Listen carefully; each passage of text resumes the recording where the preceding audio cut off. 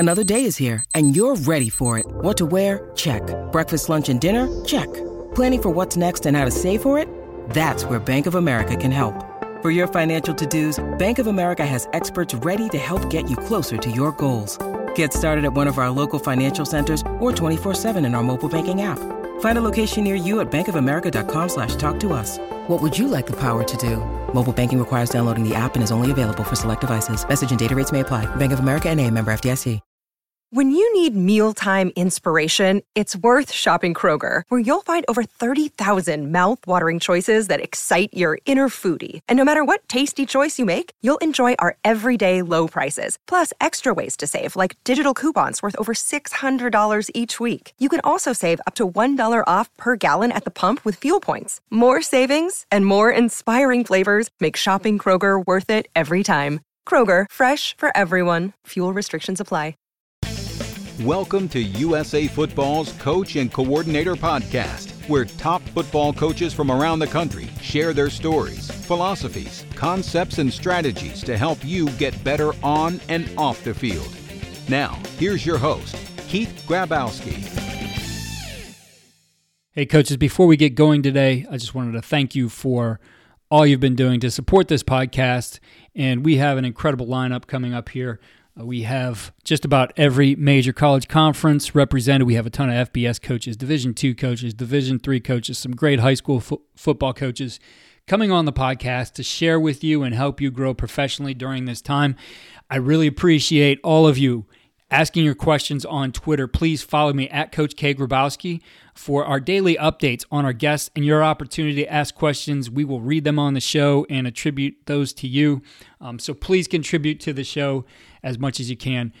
I also want to talk to you a little bit about our football development model, which is something we've rolled out here at USA Football. And this is really for you to be able to help your youth football programs develop.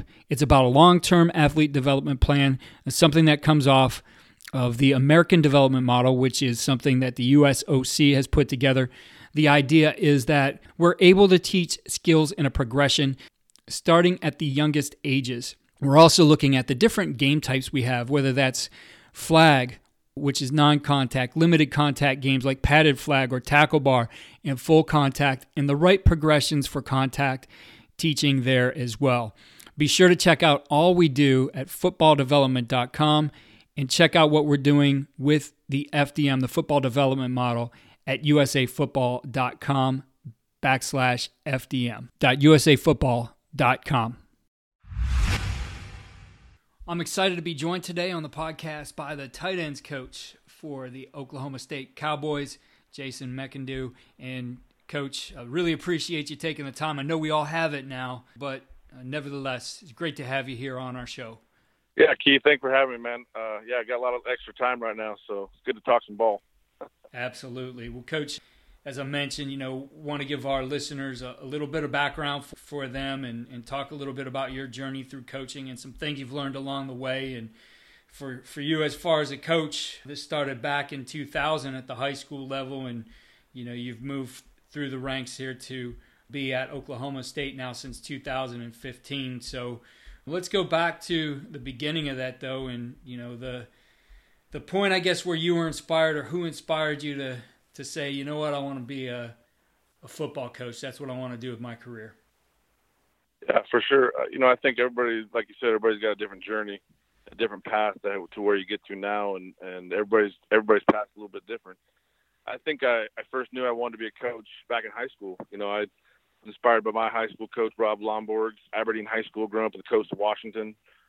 There was just something about it. I just knew that that's probably what I wanted to do down the road, and I used to keep all my all the blocking sheets and all my football stuff and draw plays, and so it just kind of always seemed like it was innate what I wanted to do there. And obviously finished up high school. I played college ball at Washington State for the Cougars. I played in the 1998 Rose Bowl against Michigan, won the Pac-10 championship. So that was awesome. Probably one of the highlights of my playing career. And then I was drafted by the Seattle Seahawks.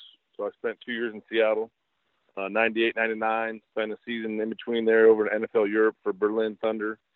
And then after my second year with Seattle, I signed free agent with the Saints in 2000.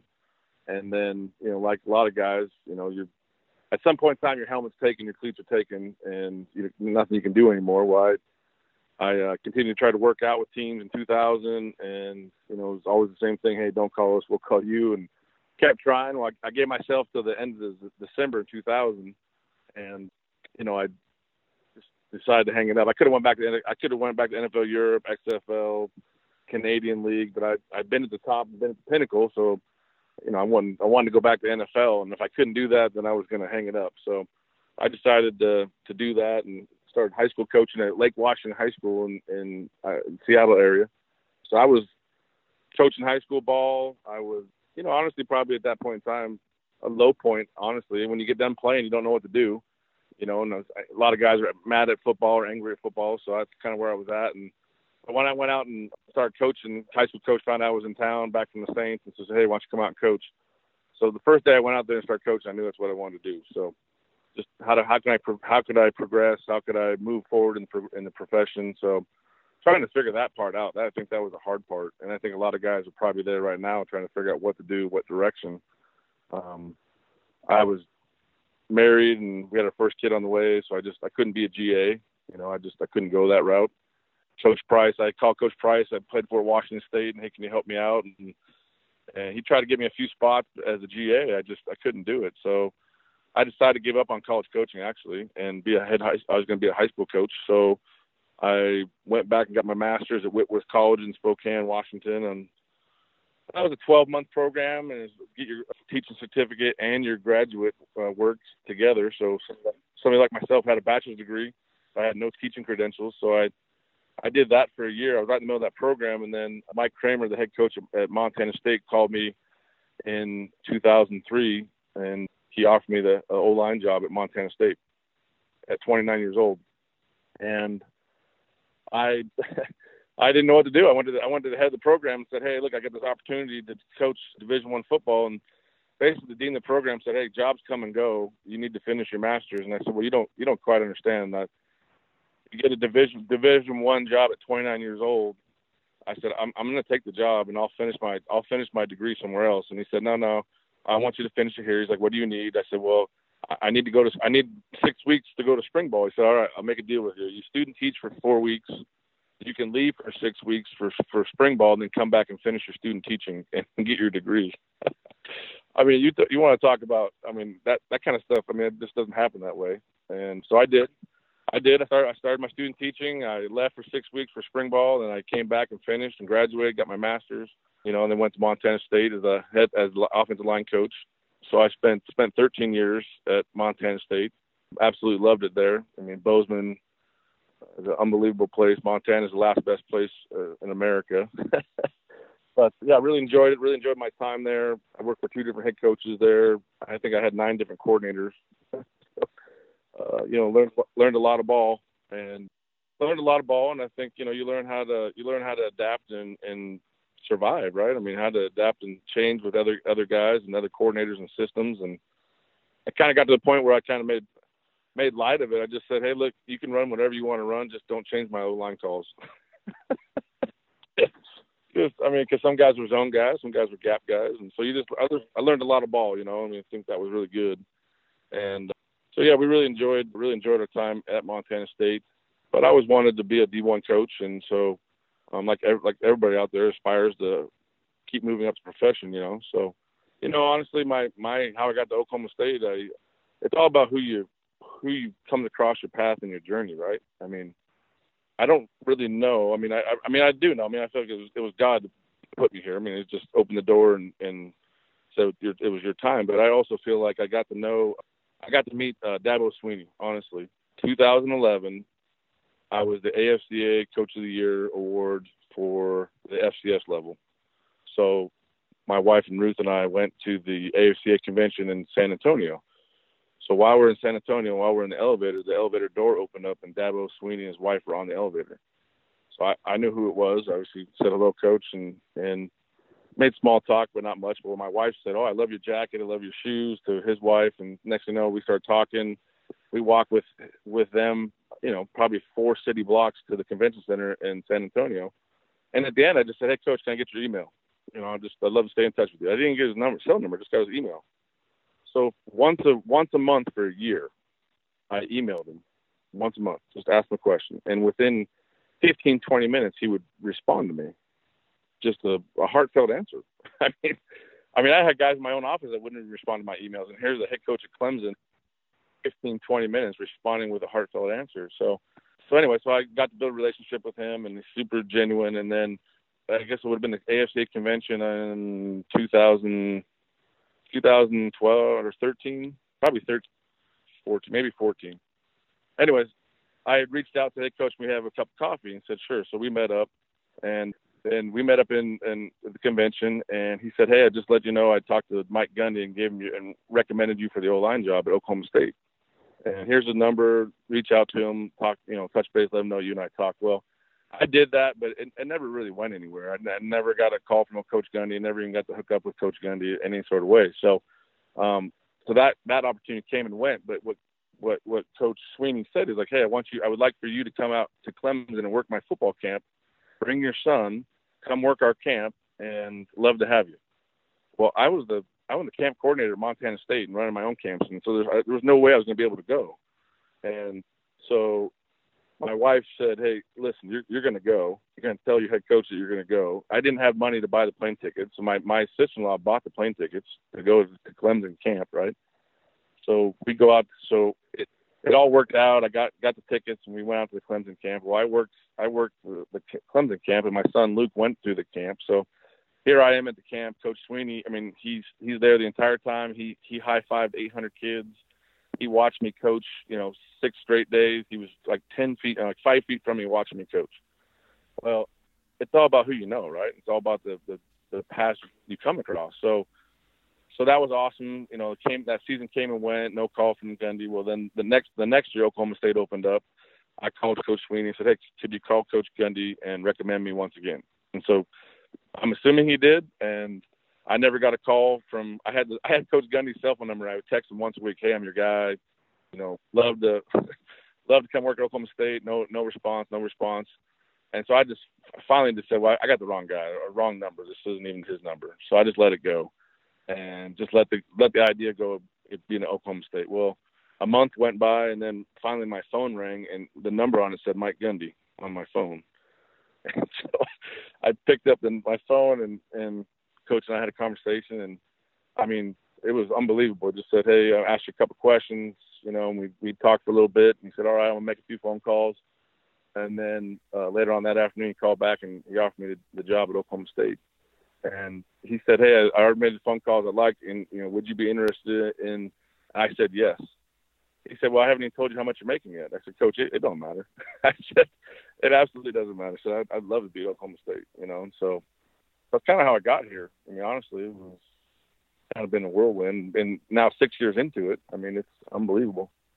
No, it's a cool story. And I mean, the persistence, right? You just stuck with it, kept developing a relationship, kept emailing Coach, and really followed through and did the things you needed to do to make sure that worked out for you. I think the thing out there, I mean, guys are listening to this podcast right now, and I know there's guys that are, they're in a bad spot or in a tough spot, and if I could tell them to keep going, you're closer than you think. And maybe it's just not that time right now, but maybe it's around the corner, and just be persistent. Like you said, the worst anybody's ever going to tell you is no. The worst they're ever going to say is no, I'm not interested. I'm not going to, we've all had our name in lots of different jobs and not gotten them. I mean, that's coaching. That's the coaching life, right? I mean, there's definitely more no's than there are yeses, but yeah, just to keep going, man, just to keep chasing your dreams and don't let people tell you no. There's lots of that along the way. Just thinking of this, 29, you got that first college job, and I get messages from coaches all the time, and things like, say my goal is to be this by this time, and putting like a deadline, like I'm going to do it by the time I'm 30. I mean, what are your thoughts on attaching the timeline to it versus just going out and doing things and letting the chips fall where they may? Yeah, no, I think it's great to put a timeline on it, because then it keeps you proactive, right? It keeps you marching towards your goal. But then I would also say be realistic, and if it needs to be tweaked, tweak it. You know, I mean, if you need to work through it, work through it. And then if you didn't reach your goal by that point in time, doesn't mean that you failed. It just means that you're still working. I mean, I have aspirations. I mean, I'd love to be an offense coordinator and a head coach someday. You know, and right now I'm the Cowboy backs coach at Oklahoma State. You know, so everybody's working towards their ultimate goals. You know, so. Well, talk to us a little bit about that title, the Cowboy backs coach, for you and your offense. What's the Cowboy back? Yeah, great. Cowboy back is a hybrid position. So it's really the tight end, wide receiver, and a fullback all rolled into one position. When I got here at Oklahoma State, Coach Gundy had never had a tight end coach in the history of Oklahoma State. It's always been an air raid program, which is an outside receiver coach, inside receiver coach. So he transitioned out as a second receiver coach and then brought me in because my background being an offensive line coach, he wanted a blocking element to the tight end position. And, you know, to kind of see it coming full circle, everybody's coming back to a tight end. Everybody's coming back to a three-man service side.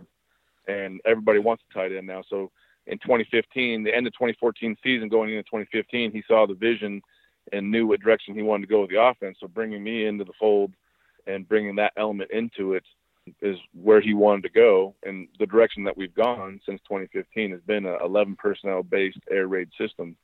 And so basically this Cowboy back came about because Coach Gundy didn't want tight end fullback on my business card. So he said, hey, come up with a name. I said, a name? He's like, come up with a name for your position. I said, okay.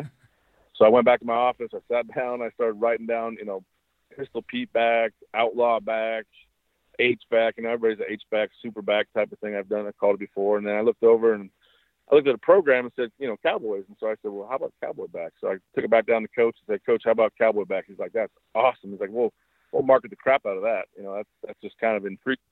And it really has. You know, you throw that out there and say, you know, what do you coach? And Cowboy backs coach. Oh, well, what's that? So it opens up a conversation to talk about what it is, you know. And so really where it fits with our offense, you know, we're 11 personnel, up-tempo, spread offense. We try to go as fast as we can up and down the field, not change personnel, put defenses in a bind as far as strength and formation, and all the while playing as fast as we can go. I think a really interesting way of handling. I never thought about it like that. When I was at the Division III level, we made that move from, you know, 10 to 11 to 12 and adding guys here and to that position throughout. But we ended up just calling them hybrids. You know, internally there are hybrids. But thinking about it's evolved. So tight end now, I think, because of, you know, all the dynamic guys in the NFL, it's changed here. But there was a time where, you know, tight end meant you were basically the extra tackle. So I could see where that could be a disadvantage in the recruiting. But like now, I think actually that's really cool in recruiting to say that, you know, you're a Cowboy back, you're this really dynamic athlete. You could block, you can run, you could catch. Hey, maybe even we'll give you the ball on a handoff or an end around or something like that too. That part of it actually provides you an advantage, I would imagine, in recruiting.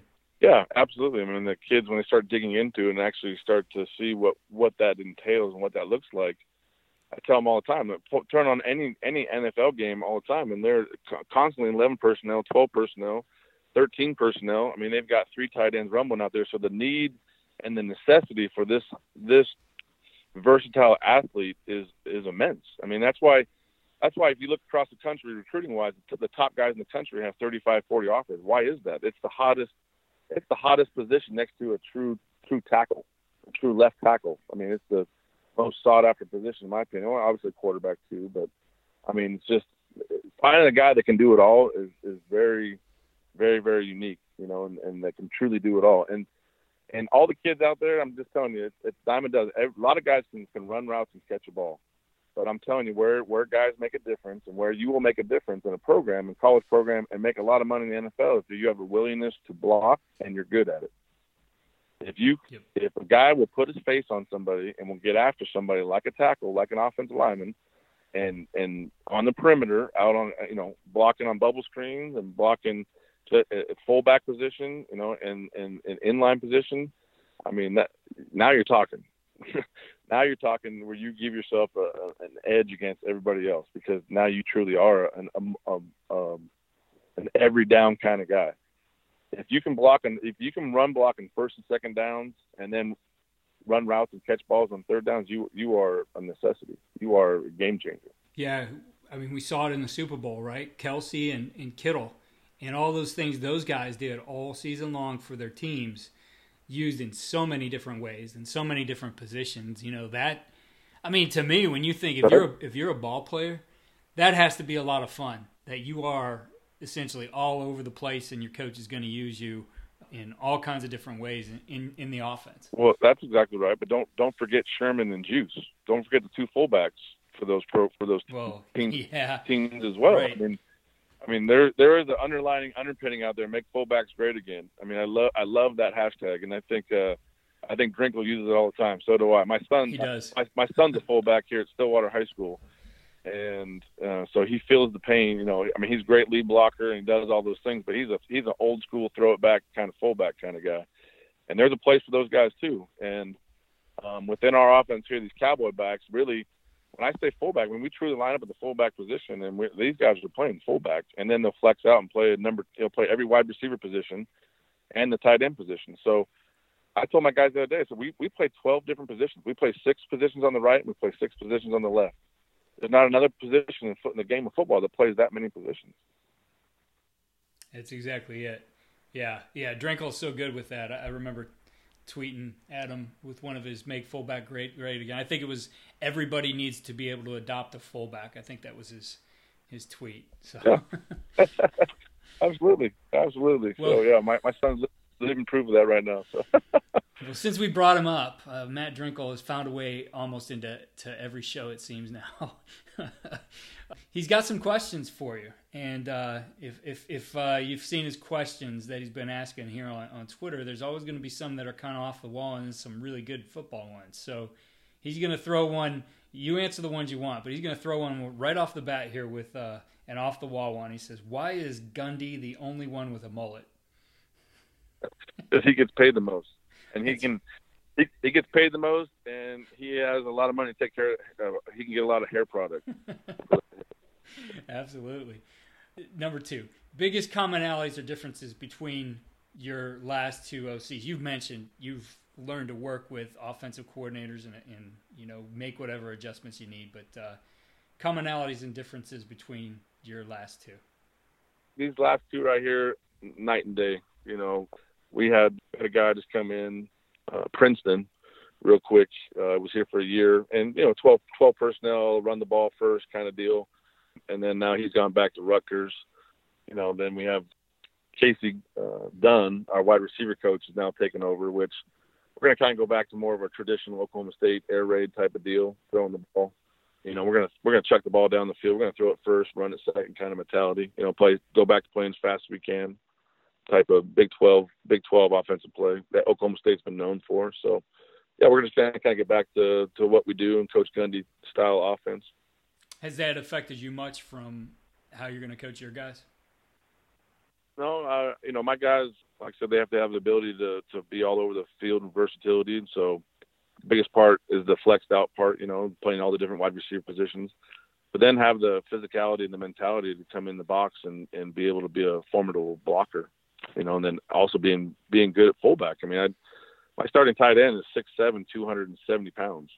So Cowboy back, and he plays fullback. I mean, that big old joker back there, line up fullback. I mean, he got good knee bend. He's got to get down there and be a lead blocker on different plays. But he does a good job at it. So absolutely, a little change up here. Your favorite character from The Office and why? Favorite character from The Office? Oh man, what's the main? I don't watch it that much, but I do see it. Michael Scott. Yeah, he cracks me up. Yeah, he's a pretty funny dude. I like his. I use a lot of his stuff on Twitter, a lot of his memes. Yeah. He's got some pretty good ones there.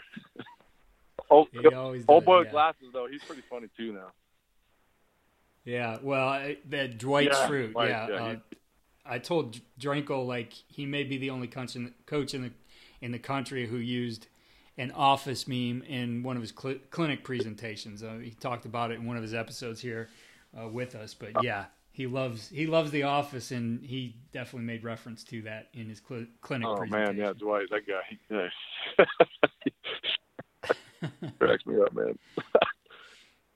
So next question, we'll get back to football with these last two from Coach Drinkle. What has made you guys so successful at the inside zone? Yeah, we just went back and we watched. Everybody watched cut-ups, and we were somewhere in the ballpark of almost 8. We were 8+ yards on inside zone on our cut-ups, and comparatively, like the split flow zone, we were only like 4 yards and some change. So I was really trying to think about what was the difference between, what made the inside zone so good. And I think part of it obviously is the running back. I mean, Chuba Hubbard's the best running back in the country. And so he makes your offensive line and Cowboy backs look really good. But I think, you have the ability in the inside zone to come off the ball and work on your double teams and get vertical. And, getting him downhill on guys, he's very explosive getting through the hole.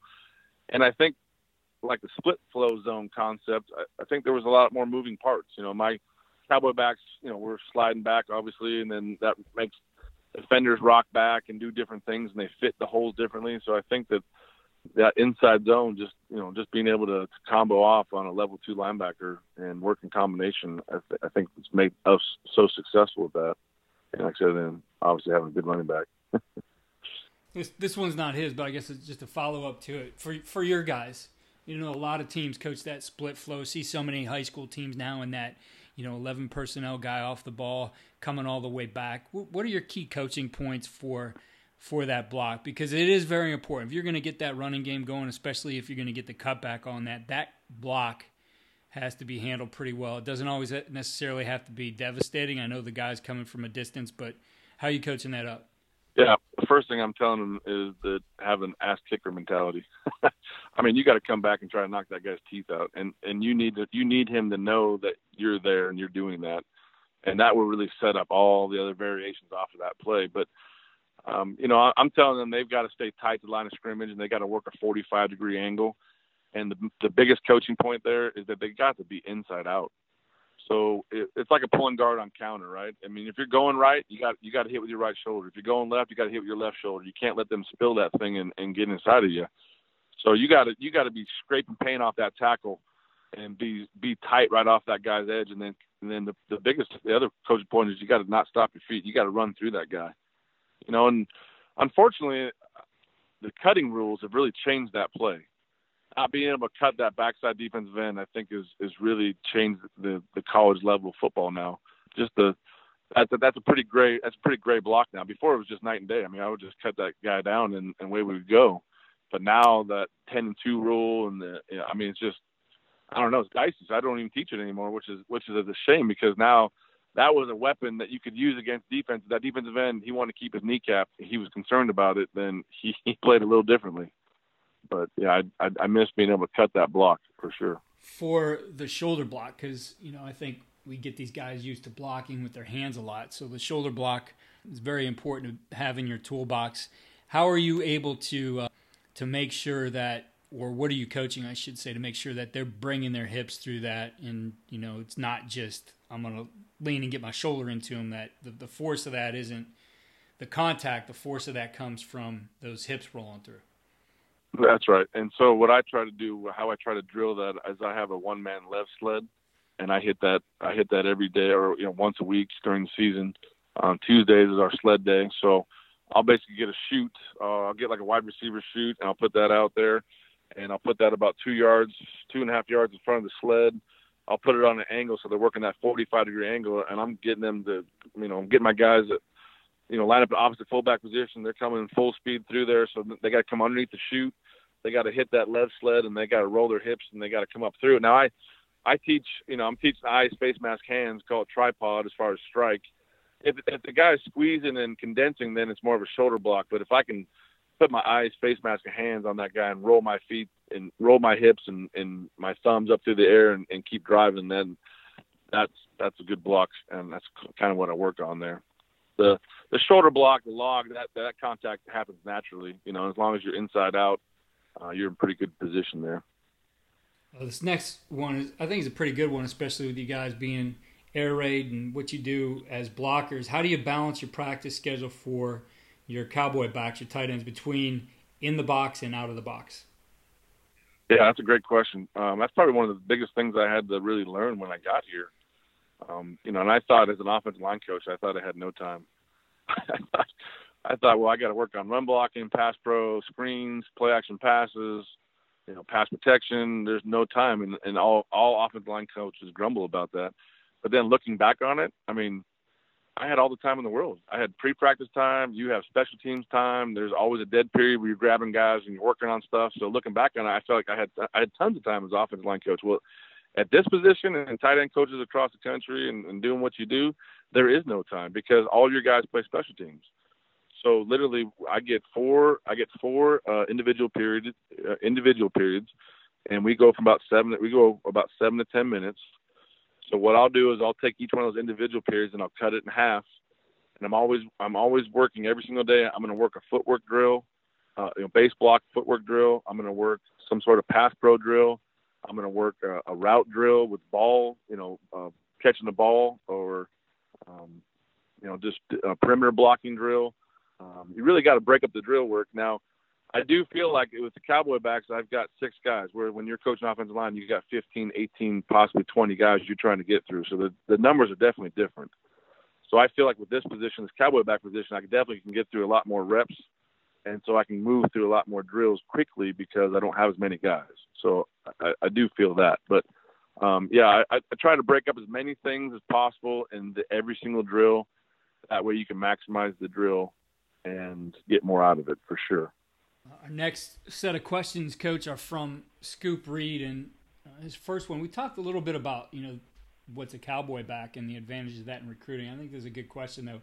When you're recruiting a tight end, are you looking for guys who are receivers that you can teach how to block, or are you looking more for somebody who's a pure tight end blocker who maybe you can teach some of those receiver skills?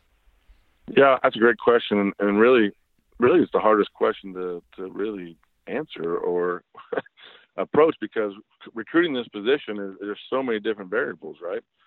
And so I take the stance on, err on the side of athleticism. So probably the bigger wide out, maybe doesn't have a top end speed to be an outside receiver, but has the frame and the potential to put on weight in the weight room to get bigger. But obviously is a good route runner, has good ball skills, and you're going to have to teach him the blocking aspects. Now with that, I believe then there comes a mentality that individual has to have the mentality of, hey, I'm willing to put my face on somebody and get after this guy. And some guys have that and some guys don't. And honestly, that's, if it comes down to it and one guy will put his face on a guy and finish his blocks, and the other guy is maybe a little bit better route runner and ball skills, I'm probably going to err on the side of the guy that has the physicality and the mentality to get after a guy, and maybe not quite the top end speed or a little less ball skills, because there is so much blocking involved, Yeah, Coach Scoop Reed also wants to know, we talked about how you balance that practice time, but how do you balance your film time between run and pass? Yeah. I kind of just throw it all together, again, because you have a limited number of guys. I definitely can get through a lot more tape. And I think the hard part, too, is that I coach this position, whether it's a fullback, a wide receiver, tight end, I coach, coach it all together. In the past, I've had guys that were just the fullback. I had guys that were just the tight end. I had guys that were just the wide receiver. So we would shuttle guys in and out. Where the true hybrid guy, just that versatile guy that can do it all, those are the guys, and that's kind of where we've evolved to, and those kind of guys that can do it all. So we're just kind of rolling through everything film-wise, run, pass, watching stuff. And I try to install everything by concepts, run concepts, pass concepts, quick concept, drop back. Keep it big picture, start with the concept, and then work from there. Coach Mark Manning, and I know this is going to be part of your answer, what you just said about these guys being hybrid, but how has Oklahoma State been able to tempo so effectively while also remaining so multiple in formation, snap to snap? Yeah, that's a great question. If I ever give you the answer, I'd have to kill you. No, just no. I think it's no secret. It's simplicity. The faster you want to play, you got to make things simple. And I think as coaches, we make things wordy. We make things difficult as coaches because we want it to make sense for us. And really, when it comes down to it, as a coach, you need to make it. You need to make it so it's simple for your players. They can think fast and play fast. So I think that's what we've done a good job here at Oklahoma State is to simplify what we're doing on offense and defense so guys can play fast and know what they're doing. And so that limits how much you can actually put in, and keep things streamlined. Don't put in a bunch of onesies. Don't put in a bunch of, stuff you're not using, and keep it simple for the kids so they can play fast. So I think that's what we've done a good job of here, and consistently over the years. This is year 6 for me coming up, and Coach Gundy's been here for 15, and he's going on his 16th year. So he's had lots of guys come through here, and everybody has put their stamp on the program and on the offense. But the premise is just, hey, we're going to keep it simple and we're going to play fast. And I think, as I said, part of that is when you have those hybrid type of guys. Like I said, we had transitioned to that when I was at the D3 level, and those guys could do. I mean, you'd have to understand what's their capability. I mean, they're not going to necessarily go run, a go ball or a post who's beating somebody one-on-one, but they're going to be able to use their bodies in space. So having your hybrid guys who can get out on the field and align in different places really gives you that dimension of stressing the defense. So they can't say, well, they're only in this set because this guy's on the field. Yeah. And so another part of this position I think that you just brought up is FBI, football intelligence. So my guys in my room have got to know the offense as well as the quarterback.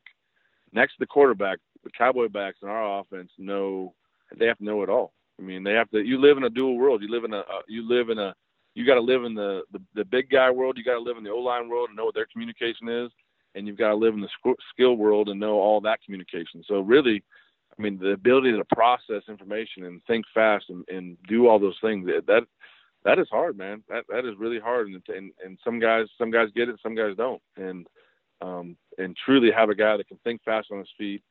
I talk about being the eraser all the time because of where we are and what we do, and having a knowledge of the offense. Being able to fix it, being able to erase that situation, and we'll fix it and move on. But having an understanding and an ability to know what's going on around you to be able to fix it at the time, it's huge.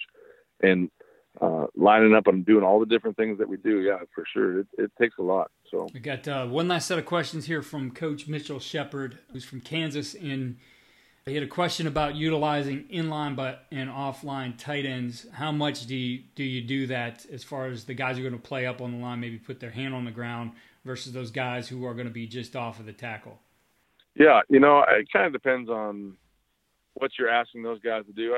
I think when you're, inline versus the wing, inline, you're a little less multiple, as far as what gaps can't move. Yeah, you just can't move. I mean, you're stationary right there. So obviously it's either run to him or run away, and then you're, obviously route running is a little bit better from inline. So a lot of times I think that's where guys that get on the line, they're running a route. Guys are off the ball, they're running the ball. So you kind of dig yourself a hole there statistically and tendency wise, because you start to build tendencies based off inline and wing.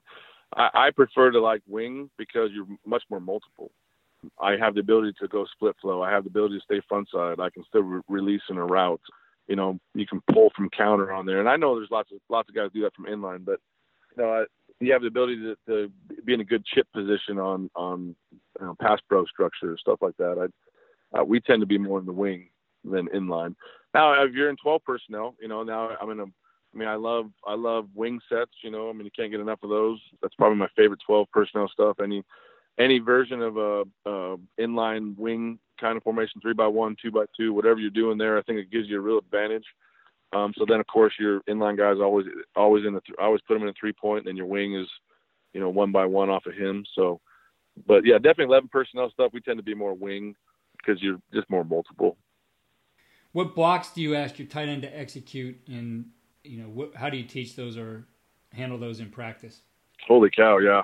They got to do everything, man. I mean, again, going back to what this position entails and what you have to do, there is so much. And so what I try to do is I try to streamline it to whatever we're practicing that day. So, for example, let's just say Tuesday was a zone day. So we're going to run inside zone, outside zone. Well, I'm going to focus my drill work on those blocks. We're going to run split flow. I'm going to work on that block. On Wednesday, it might be a gap day.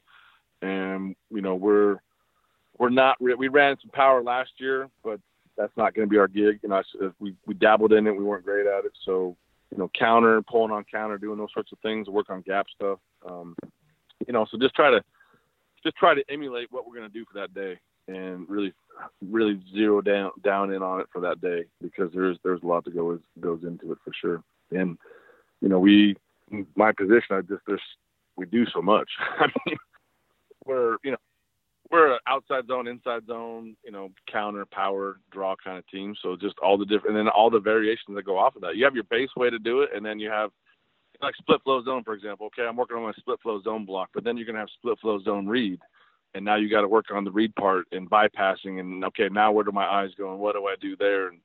And how to do all those different things that go along with it. I mean, there are a lot. Yeah, there's a lot to do. So, for sure. The last question Coach has is, how do you incorporate your tight end into the play action game? Obviously, that's, I think, you get your tight ends and fullbacks into the play action, puts a lot of stress on the defense, because you got guys who are keying run game, and now all of a sudden this guy who was a blocker in the box is, out in the flat or running a corner or whatever it might be, dragging across, all those kinds of things.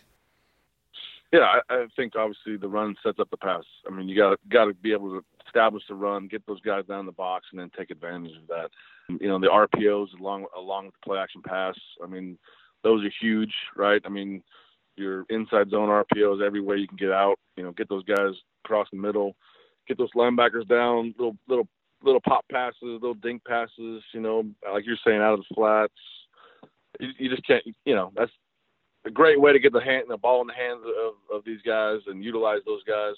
And you're right. I mean, know your personnel, right? I mean, my number one guy, like I said, he's 6'7", 270 pounds. He's not going to be running a post route. I mean, that's not who he is. I mean, that's not what I'm asking him to do. He can catch the ball. His wingspan is unbelievable. So catching the ball across the middle is, I mean, he's a great target for that. So every way you can get those guys involved in that is awesome. And between the RPO world and the play action pass world, yeah, definitely we try to utilize that as much as we can, take advantage of it. Coach, I appreciate you sharing your story, your journey here, giving us some insight into the cowboy back position and how you use those guys and how you practice. And the one final question I have for you is, all the things you do as a coach, both on and off the field, what's the one thing you do or is part of your coaching that you feel really gives your guys the winning edge? Yeah, it's a great question. I feel like what gives my guys the winning edge is the fact that I feel like I'm setting them up for life beyond football. I mean, I really feel like as a coach, nobody really cares about how much you know until they know how much you care about them, right? So I feel like as a coach, when you really pour into your guys and you really feel like they would run through a brick wall for you because you believe in them, then I think that sets them up for excellence on the field, and then that sets them up for life beyond Oklahoma State. The best phone calls, the best notes you get are from guys that played for you 10, 15 years ago and say, Coach, thanks. Thanks for believing in me. Thanks. Hey, I just want to let you know I got my first house. Hey, I'm having my first kid. Hey, I got a wedding notice. I got a wedding notice the other day. Whatever. I mean, or even the guys you got after that didn't get it back then and got in trouble, and they still send you notes to Coach. I appreciate you so much for really, taking care of me or taking a hard line with me and getting me to open my eyes. I'm whatever now. I mean, those are the moments. And I think that as a coach, when you're able to pour into your guys like that, I think that sets them up for success. Absolutely. Coach, for our listeners out there, what areas do you recruit? Yeah, I've got an area of Tulsa, kind of like southeast out of Tulsa, and then I recruit East Texas. So I've got this swath. I go south of 20 and east of 45 all the way down to Newton, Texas. So I'm out in the piney woods, and I do enjoy recruiting out there for sure. So. And you can follow Coach at Jason McIndoo. It's MCENDOO on Twitter. Coach, can't tell you how much I appreciate you taking the time here. And, when this gets going and you get you guys back out there, best of luck to you and the Cowboys in 2020. Keith, I really appreciate you having me on there. I just looked you up on Spotify the other day, so I got the podcast ready to roll. I'm going to be listening to all the guys coming on, and I just really appreciate you having me. Coaches, again, I want to remind you of what we're doing with the football development model. Please push this down to your youth coaches. I think this is a great way for you to get some organization and structure beyond what you've already done. Check it out, all of our program development for youth football at fdm.usafootball.com. Again, check out our systems for blocking, tackling, and defeating blocks at footballdevelopment.com. If you register with your email, you get your choice of 3 free videos. There's some great things in there. I think things that as you get going again, you can get into the summer and maybe make up on some things that you might have lost if you had a spring ball, if you had time here in the spring to work on football. Some great drills for all those phases of contact. If you're enjoying the podcast, please head over to iTunes or your platform and give us a 5-star rate. If you have a minute, write a review. We really appreciate it, and we will read your review on our highlight show that we do at the end of the week.